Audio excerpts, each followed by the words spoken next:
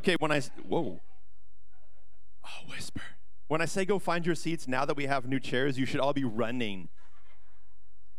Okay, one more time. Ever do one of these? Yeah, just kidding. No. I'm so glad that you're here. Thanks for coming and worshiping with us. A couple things before we get started that I'm asking you to pray with me about. One of the things that God has laid on my heart is we're really working hard towards reopening our nursery, which is an incredible ministry. I know a couple weeks ago we talked about loneliness and how some of the most lonely people are moms of young kids because they're just their hands are full and like we need to support our moms. So pray with me. We're trying to get our nursery opened. I say that for two reasons. Number one, we need also volunteers to help serve. We don't want to take away from people who are serving with April and Silly back there. But if it's something you're interested in, talk to us. We'd love to get the nursery reopened soon. There's a few things we got to get going. So that's coming. Pray with me.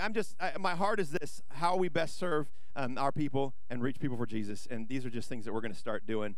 So be in prayer for that. Let's jump into the message today. Let me ask you this question. How many of you at home have an Alexa? How many of you have an Alexa? How many of Alexa at any place? Like home, work, like you have an Alexa? How many of you are the Alexa's evil? I want it nowhere near my house. Yep, I see I'm saying. There's this thing called voice recognition, right? And for some people, they're like, dude, I love that. I'm all in. Other people are like, that is not coming to my house because that is evil, and I will burn it, right? And it's everywhere in between. Like, I would confess that I'm kind of I want Alexa to run everything in my house because that's kind of cool. I'm not as far as like somebody like an Andrew Schlichting. I was at his house the other day, and it actually runs his faucet and like cooks for him. Like, Alexa, pour a cup of water, and it does it. I'm like, dude, you got a problem. But it's so cool. Where do I get one of those? So I don't know. There's so many things. I have it run our light at night when we're in bed. I'm like, Alexa, turn off the light because I'm just too lazy to do this. We have this stuff everywhere, and it just automated. In fact, we have so many devices that listen, right? Whether it's Alexa or Siri or I don't know. Everything seems to be listening to us now, right? Sometimes your car. Hey, car, drive me to the donut shop. If they don't think they have those, but I'm going to invent that. We stand all over the place, whether we love it or hate it. It's there. It's listening. How many of you have a smartphone? Hold up your smartphone for me right now. Hold it up. Hold it up. I want to see your smartphones. Ready? I want a new car. I want a new car. I want a new car. You're welcome. You're going to get car ads all week. I don't know if that's how it works, to be honest with you, but it's fun. Sometimes it seems that way, right? You're having a discussion with your spouse, and next thing you know, there's an ad for that. Like, this is freaky. To be honest, the more that invades, I love it, and I like having the stuff. It does, like, frighten me a little bit. Like, there are ears everywhere. And some of us get a little more extreme on all these devices and how scary it is. Voice recognition is a real thing. It can be really scary. But what if we thought about voice recognition in a different way?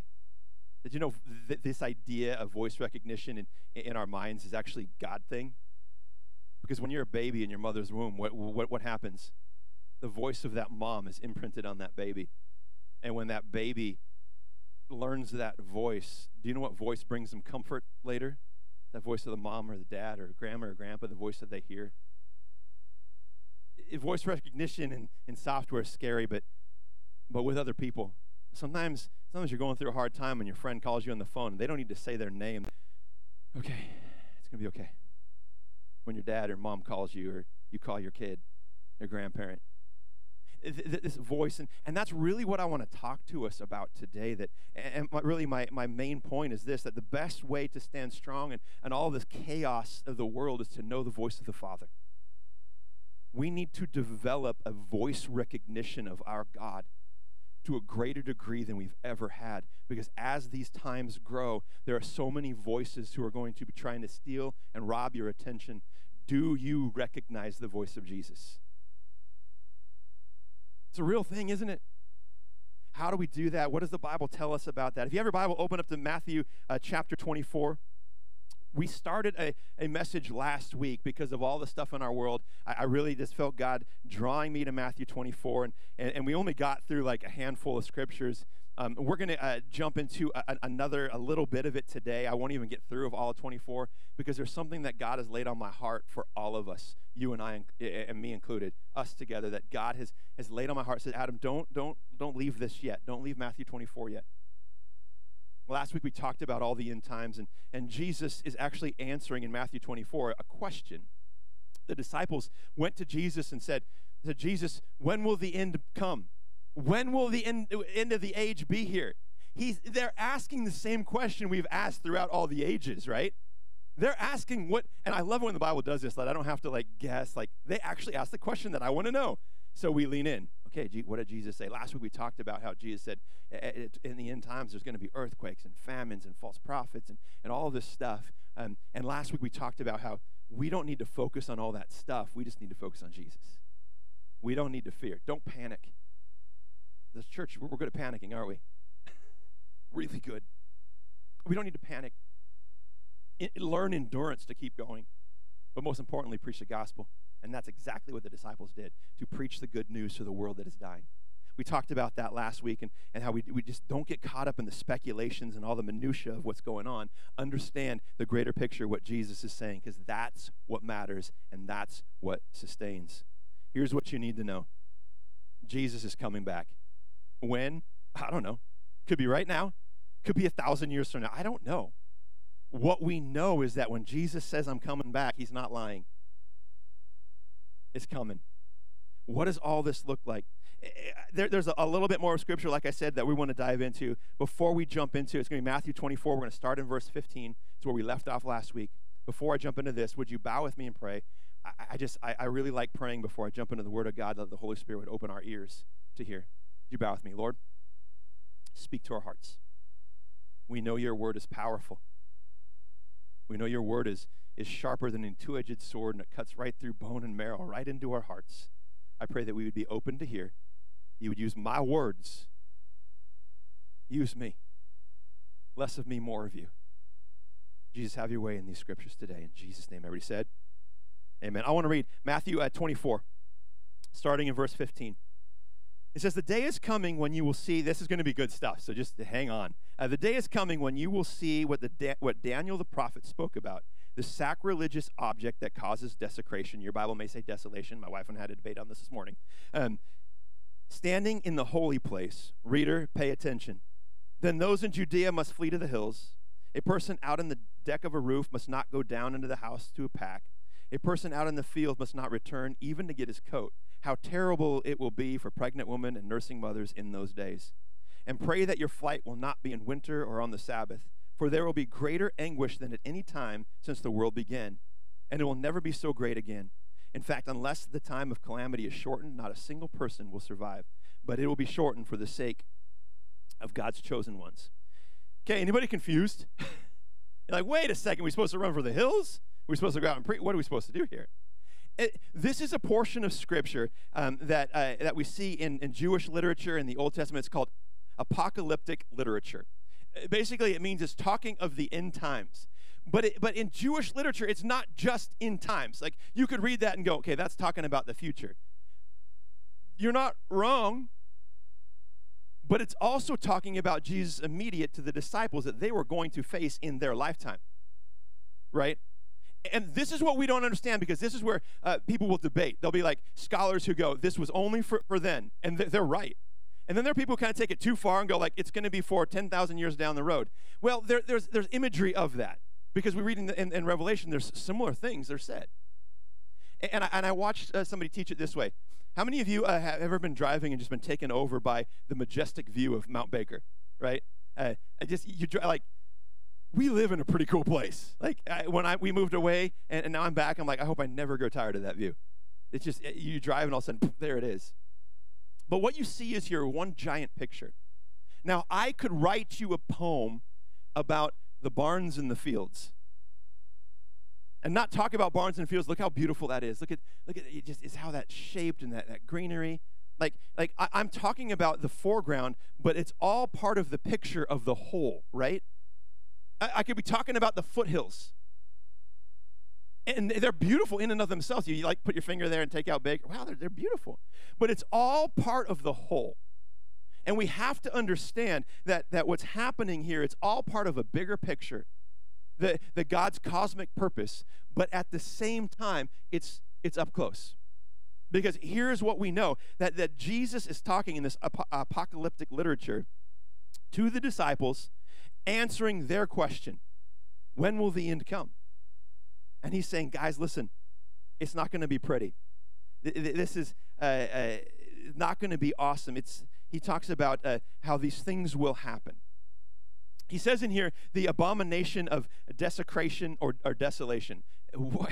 That's just fun to say, but most people are like, what are you talking? Let's just skip over that part. Basically, let me boil this down to the simplest way I know how. I don't have time to get into the depths of that, which I wish we could. But Daniel talks about it. Jesus talks about it. It's also talked about in a few other places. It's essentially this. It's when somebody comes in and destroys the temple and worship of God and replaces it with idol worship. It's an abomination of desolation and desecration, of taking the temple out and the worship of God out. This is what he's talking about. And again, we don't have time to get into that because this is what happened. And many people will and it's happened in Old Testament, that happened. And in what Jesus is talking about here, AD 70, this is exactly what happened when Rome marched in and destroyed the temple and set up the worship of Zeus. And Jesus is talking, he's saying, disciples, run for the hills because they're coming to kill you. That's an immediate prophecy saying within your lifetime you're going to see that, so be careful. It's part of the greater picture saying, listen, because we know what Jesus, now he takes a shift and he's looking at that picture of Mount Baker and says, all right, now let's look at the picture as a whole. Because it all has to do with God's cosmic purpose. And remember, they were talking at the beginning of 24 about how no stone will be left on top of another. This is what happened in AD 70 when Rome came in. They destroyed the temple, and that's what it looks like today. Just rubble. That happened. What Jesus was saying, that is what's happening. It's just stuff up close. But apocalyptic literature in the Bible always carries multiple purposes. Now, we don't want to get caught in that. He's like, it's not just then. It's not just in the future. It's kind of a both and. How do we know? We don't want to get caught in that because we can get caught in all the weeds of what is today when we miss what Jesus is really saying. What is he saying by all this? What is he saying by the abomination of desecration, of desolation? What he's saying is all these things will happen. Be careful. Take note. They're coming to kill you. Why? Because the enemy hates the worship of God because he hates God. And if you are a worshiper of God, he hates that. He wants to stop it and destroy it. So from the beginning of time, from the fall of man, from when sin came in, Satan was trying to destroy the worship of God. That's ultimately big cosmic purpose. That's what's going on. The enemy will rear its head and try to destroy worship. We need to be careful. And when Jesus is talking to his disciples in that moment, he is absolutely talking. He said, be careful, Rome is coming. But there's also a hint for the end times, because some would argue that there's been other antichrists come up, but ultimately the end, and you read Revelation, there will be another. We read it in Revelation, and I'm not here to get caught into that because there's so much there. I'm here to talk about what God wouldn't let me leave, and that's the next portion of Scripture. The next portion of Scripture is Matthew 24, verse 23. I want you to hear this, because this is what God has laid on my heart for you and I. It says, then if anyone tells you, look, here is the Messiah, or there he is, don't believe it. For false messiahs and false prophets will rise up and perform great signs and wonders so as to deceive, if possible, even God's chosen ones. Park that in your mind. That shocks me and scares me to my core. If possible, even God's chosen ones? He says, see, I have warned you about this ahead of time. So if someone tells you, look, the Messiah is out in the desert, don't bother to go and look. Or look, he is hiding here, don't believe it. For as the lightning flashes in the east and shines to the west, so it will be when the Son of Man comes. Just as the gathering of vultures shows there is a carcass nearby, so these signs indicate that the end is near. Do you know what the number one sign of the end times is in the Bible? In the New Testament? False prophets. Deceivers, liars. Saying, Jesus is over there. Jesus is here. I'm Jesus. Follow me. And do you know what gets me every time I hear that? is that verse that I paused at. In verse 24 says that, or 22, it says, or actually it is 24. For the false messiahs and false prophets will rise up and perform great signs and wonders so as to deceive, if possible, even God's chosen ones. And immediately I say, no! How can this be? Not me, God. Like, I read that and I'm like, there are people who serve you who will fall away because they're buying lies. How? How do people get to that point where they'll believe that Jesus is out there, let's go follow this false God? How will people get there? Why? I never want to be that. Why does this happen? Why did Jesus have to say that? How could something like that be in the church of God? The hint is what we read last week in verse 12. And I want to read it to you. It says this: sin will be rampant everywhere, and the love of many will grow cold. When you ask, how in the world does the church buy into a lie so easily? Jesus says, in the end times, love of me will begin to grow cold. This idea of grow cold, you know what grow means? It doesn't happen overnight. Growing is a process. And when he says grow cold, cold is significant of spiritual death. Here's what this means, is that over time, if we are not diligent, we will begin to slip down the slippery slope and become numb to the voice of God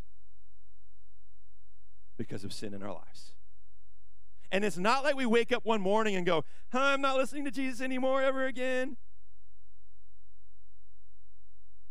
We just become numb, and over time, well, I don't need to listen to him today. I don't need to read my Bible today. And over time, you find yourself, you get down to the bottom of the slope and say, how did I get here?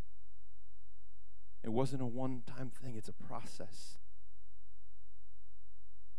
Anybody who's had struggled with addictions and had these problems will tell you that they wake up one day, they didn't make the decision one day and say, I'm going to destroy my life. They get down there and go, how did I get here? And they say, now it's time to change. Church, my heart and my prayer for us is that we would listen and pay attention, take heed to what Jesus is saying here. We can't be a church who can afford to stop devoting ourselves to God. Remember our mission. We talked about it in my first messages. We are here to what? Love God, love people. And how are we doing that? Through worship, devotion, community, and generosity. Like, it's not one or the other. It's all of those things. We can't focus on just generosity and community events. Those are important. And miss the devotion part. Because it's in this devotion part that we start to learn and train ourselves to hear God's voice. Listen, this is why God wouldn't let me leave this chapter. He says, warning to you, warning to me. We need to guard against our faith growing cold. We need to guard against all of these things happening in our lives that will cause us to become numb to his voice. We need to guard against all the stuff that is going on in our world that causes the church to start putting blinders on and live like this. Because it's in those times we'll start to buy into lies. So here's my question, and the bulk of my message is this. How do we keep our faith from growing cold? How do we get to the place where we start to identify the lies of the enemy? How do we know? Because if he says that even the elect, God's chosen, which is those followers, will fall away, how do we guard against that? Let me give you two ways, really simply. Number one is this. How do we identify the lies? How do we keep from growing cold? We need to stay alert. We need to stay alert, church. Look how many times in chapter 24 and even into chapter 25, he says, they pause. We read it there. They pause. It says, reader, pay attention. Like, that's inserted in there by Matthew. He's like, listen, this is important stuff, people. Pay attention. It says it here in verse 42, which we didn't read yet, but it's coming. So you too must keep watch. He says it in 25. Keep watch. Pay attention. Stay alert. We need to be a church that keeps pressing in on what God is doing, on his voice and his call in our life. Church, I love you, and I say this for you. I say this for me. We need to stop being content with biblical illiteracy. Look at me. There's sometimes we're like, that's fine, I don't need to read the Bible. Pastor will tell us. We need to stop being content with biblical illiteracy and dig into this, because this is God's voice. Jump over to 1 Peter 5:8. Peter says it this way: stay alert. Watch out for your great enemy, the devil. He prowls around like a roaring lion looking for someone to devour. The enemy doesn't sleep. He says, stay alert. Other versions, maybe your version says, keep sober-minded, stay sober. What he's saying is our attention is equal and similar to alcohol, the effect of alcohol in our bodies. Do you know what that does? It affects our senses. It numbs our senses. It slows our reflexes. And you do things that you would otherwise, in your human nature, never, ever do. And he's saying when you let your guard down and you let your the alert status stay off, we become numb. We become numb in our senses, slow in our reflexes, and we fall down that slippery slope because we are not paying attention. He says, stay alert because your enemy is out on the prowl. It says he prowls around. Satan is prowling around, trying to destroy believers. And if we're not paying attention, he's very successful at it. Prowling, you get that picture of that lion crouched down, ready to pounce. Have you ever seen like a cat or a lion crawl through, try to attack something? Oh, they're sneaky. They're so quiet. They're sneaking around, ready to pounce. And if we're not ready, that is what the enemy does. It's not like he dances around with the horns and a pitchfork and says, I'm Satan, I'm here to kill you. But not so much. But look at what Peter's saying. He's saying, stay alert. The enemy prowls around like a what? Like a what? Like a, put those two things together for a second. Prowling and roaring. Like, that doesn't make sense. When a lion is prowling, do they roar? What is Peter saying here then? What he's saying is if we are numb to our senses, we will miss it. But if we're staying alert, it's going to be obvious. Pay attention. We'll be able to see that lie from a mile away if we stay leaned into Jesus, if we stay focused. He prowls around like a roaring lion. I say this a lot, grow daily or die gradually. We need to grow. We need to dig into our word. Don't wait for someone else to feed you. Open up your Bible and read it because it's there. And when you hear that, stay alert, it sounds exhausting, doesn't it? It just sounds exhausting. I got to stay alert all the time. But there's no greater way to live. It's not exhausting. Rather, it's life-giving. It's not exhausting waking up early to read my Bible because this is where I get life for my day. I get energy. I get life. I get sustenance. Staying alert is actually life-giving, not life-taking. God, I will press in because this is what I need. Church, we need to stay alert. And secondly, I'm going to only give you one more because I'm running out of time. Not only do we need to stay alert, but we need to stay in tune with the voice of Jesus. We need to stay in tune. Church, look at me. We need to memorize the voice of Jesus so that when he speaks, we know. So that when the enemy lies, we. Here's what it says in John 10. It's talking about the good shepherd. Jesus says, I tell you the truth, anyone who sneaks over the wall of the sheepfold rather than going through the gate must surely be a thief and a robber, but the one who enters through the gate is a shepherd of the sheep. The gatekeeper opens the gate for him, and the sheep recognize his voice and come to him. The sheep what? Recognize his voice and come to him. He calls to his own sheep by name and leads them out. After he has gathered his own flock, he walks ahead of them, and they follow him because they what? Do you know his voice? Jesus says, I'm the shepherd. And I don't think many of you are shepherding right now, currently as a profession, which would be cool. I'm not saying it's bad. But back then they understood. The shepherd spent so much time with their sheep, and the sheep spent so much time with their shepherd, that voice was imprinted. Talk about voice recognition. That when the sheep are out in the field and the shepherd comes in and says, dinner time, what do the sheep do? Wait. There's my dinner. There's that guy. I know that voice. He's saying in the same way, and shepherding would understand this, if a guest shepherd steps in and says, hey, dinner time, the sheep go, uh-huh, right back. Jesus is saying, this is what we need to get to. We need to live in such a way as that when Jesus speaks, I recognize his voice. I understand who he is. I understand his voice. It's one illustration that I equate my life and tuning into the voice of Jesus. It's like this. Back in high school, I was at high school in the 90s. I'm really young. I had a 1970 Chevy pickup. It was gold with that white cab. Anybody know what I'm talking about? It was a cool truck. It was awesome. It had no bells or whistles at all. When you open the hood, it was just one big block engine. You could literally crawl into that engine and do all your work. You can't now because you can't even get your hand in there sometimes, right? But in my beautiful 1970 Chevy, there was a radio. It wasn't CD. It wasn't Bluetooth. It didn't talk to me or have voice recognition. It was a dial with a knob. Anyone know what I'm talking about? If you're too young for that, back in the day, we had these really cool things called radios. Come on. Did anyone still have one of those? Okay, there's 2 or 3 of you. You're old. I looked for one. I don't have one. But here's what I learned in my truck. As I was driving, if I got a little further out of town, what did I have to do?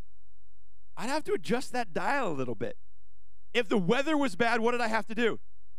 I'd adjust the dial a little bit. Because if you don't, you're driving down the road and I ignore that. Next thing you know, I could be listening to a whole different station. And if you're not paying attention, you're like, since when did I start listening to this kind of music? What's wrong with me, right? And it's the same idea with listening to the voice of God. There's this constant in our life, okay, God, I need to tune, the voice isn't as clear. I need to lean in. I need to pick this thing up right here, and I need to read it. I need to memorize it. I know a lot of people say memorizing is too much work. Your life depends on it, folks. Memorize the word of God. Journal it. Get it in. That's the process of tuning into the voice of God. A little bit at a time. God, I want your voice to be that much more clear. I'm going to stay alert, stay attention. I'm going to continue to mess with that dial because I want to hear you. Why? Why would we spend that time? And this is why I believe Jesus wouldn't let me leave this. Because I believe in these times there's a lot of believers ignoring the dial. And over time, the voice of God is just gone. That there are times, even for believers, we don't recognize the voice of Jesus anymore. I don't want to get there. And as I pray for each of you, and this week I was walking through, praying through chairs. They were the old chairs, so I may not have counted, and these are the new chairs. I need to pray over that. But my heart was heavy for us. God, may we be a church who hears your voice, because the Bible tells us that in the end times there's going to be a lot of deception. There's going to be false prophets rising up anywhere, and I don't want to be one of those who falls away. I want to be one who reads this and pays attention, that when somebody who's coming to deceive the church, I go, that doesn't sound right. That's not the voice of my Father. Church, my heart and my prayer to you is that you would hear, you would listen, you would pay attention, you would tune in that dial to Jesus. I'm going to end with one last story, and then the worship team is going to come.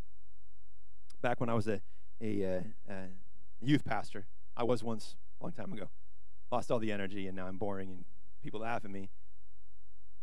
This same thing was on my heart. God, how do I teach a generation to hear from you? So I did this thing with a bunch of students. It was called The Journey, and I want to do it with a bunch more. I really want to do this, where I took these students on hiking and camping trip for a week. And the whole point was every morning I got them out of bed early, and we would go off, we'd read our Bible, and we'd journal.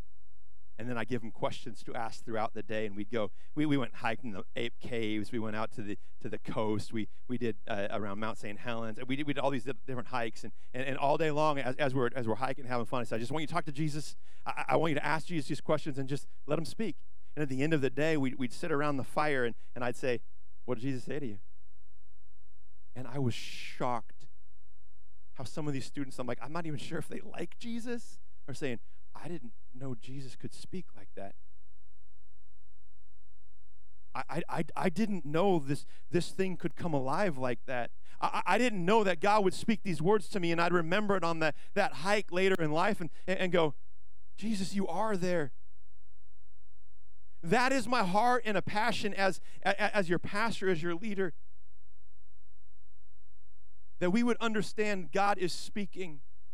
My question to you is this: are you listening? Are you tuning into the voice of God? Because in these end times, there's a lot of crazy teaching out there. There's a lot of stuff that is interesting, right? As somebody says Jesus is going to come in 1988, and someone says he's going to come in 2004. And what do we believe? Is it tomorrow or is it 1,000 years? Here's what I'm coming to tell you. I don't know. And anyone who claims they do is lying to you. What I know is this: if you and I are in tune with the voice of Jesus, it doesn't matter when.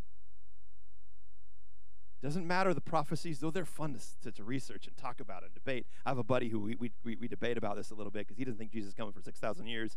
I'm like, I think it's a little sooner, but that's fun. At the end of the day, what do we say? Do we hear from Jesus? Even if he doesn't come for 6,000 years, are you listening? Because I don't want to be one of those, and I don't want to lead a church that buys into lies. Church, if you are here today and you do not know this Jesus, and you're like, how in the world could anyone hear that voice? Can I tell you, he knows you and he's speaking to you. All you got to do is pay attention. All you got to do is look up in Jesus. He loves you. He died for you. If you don't know Jesus in this room, he died on a cross for your sins. In a moment, I'm going to pray. And I want to give you the opportunity to surrender. But I'm also going to pray this: that we as a church, as followers of Jesus, would not plug our ears or become numb, but we would lean into this, devoting ourselves to the voice of the Holy Spirit. That you and I, we could recognize the voice of our shepherd. That we develop voice recognition of our Father. Because there's a lot of voices out there trying to deceive you. There's a lot of voices trying to tell you this, that, go here, don't do that, do that. Jesus, I need you. And as your pastor, this is what I'm committing. We're just going to talk about this thing. And Jesus on a cross crucified. And not get caught in the weeds. There's hope. Would you bow with me?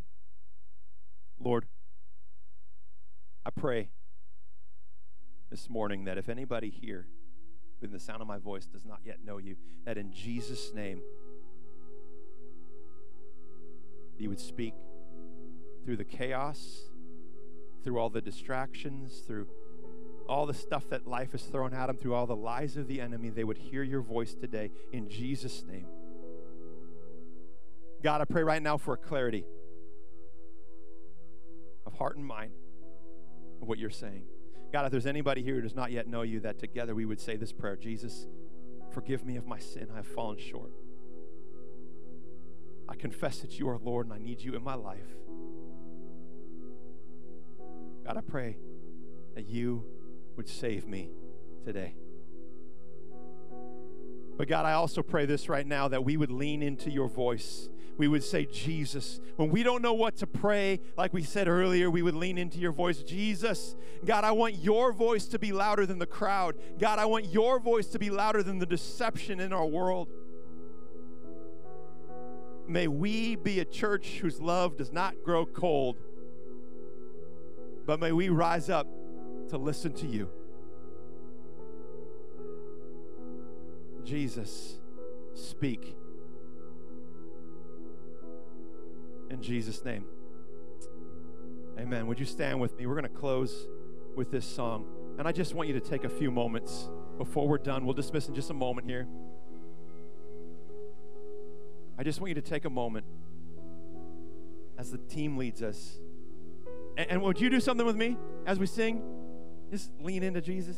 I mean, maybe you don't want to do it physically. I understand. The chairs are in front of you. Like, would you just take a moment today before you leave and adjust your dial just a little bit as we sing this song? Because it's in the name of Jesus that there's healing. Amen? Amen. Let's sing this together.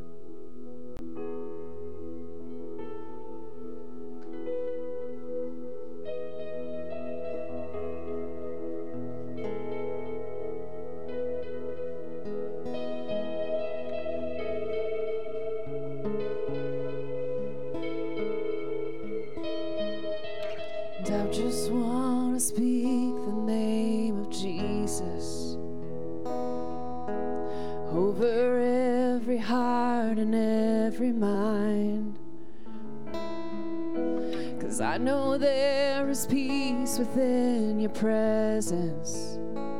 I speak Jesus.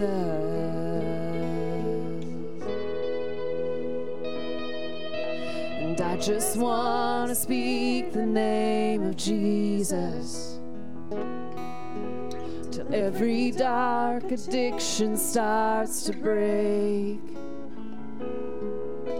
Declaring there is hope and there is freedom. I speak Jesus. Your name is power. Your name is healing. Your name is life.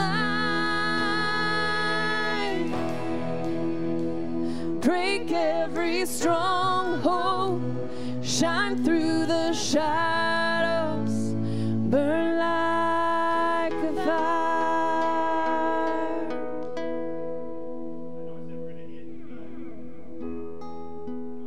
Are we on? There we are. I know I said we're going to end and they're going to dismiss. That I don't know while I was speaking, I saw what was going on. There was, you all saw there was an 8 car out there while we were speaking. Esther.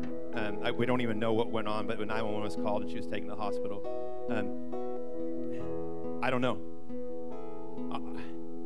I just want to take a moment and pray, because we just sang in the name of Jesus there's healing. We don't know the answer, but can you just take a moment and if you can, lift your hands to Jesus, and can we cover Esther with these prayers? If we're a church that believes Jesus says what he can do, let's be a church that prays like he can. Jesus, God, I don't know what to pray other than Jesus. And we don't know the story. We don't know what's going on. God, we don't know what health complications are going on. All we know is that she was taken in an 8 car. And Jesus, I pray that you be with her right now in Jesus' name. God, I pray you give those doctors and paramedics wisdom in Jesus' name. God, may we be a church who believes in the power and may rally with her.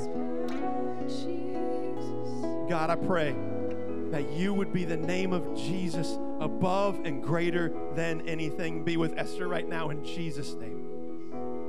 In Jesus' name, would you comfort, would you heal, because you are our healer.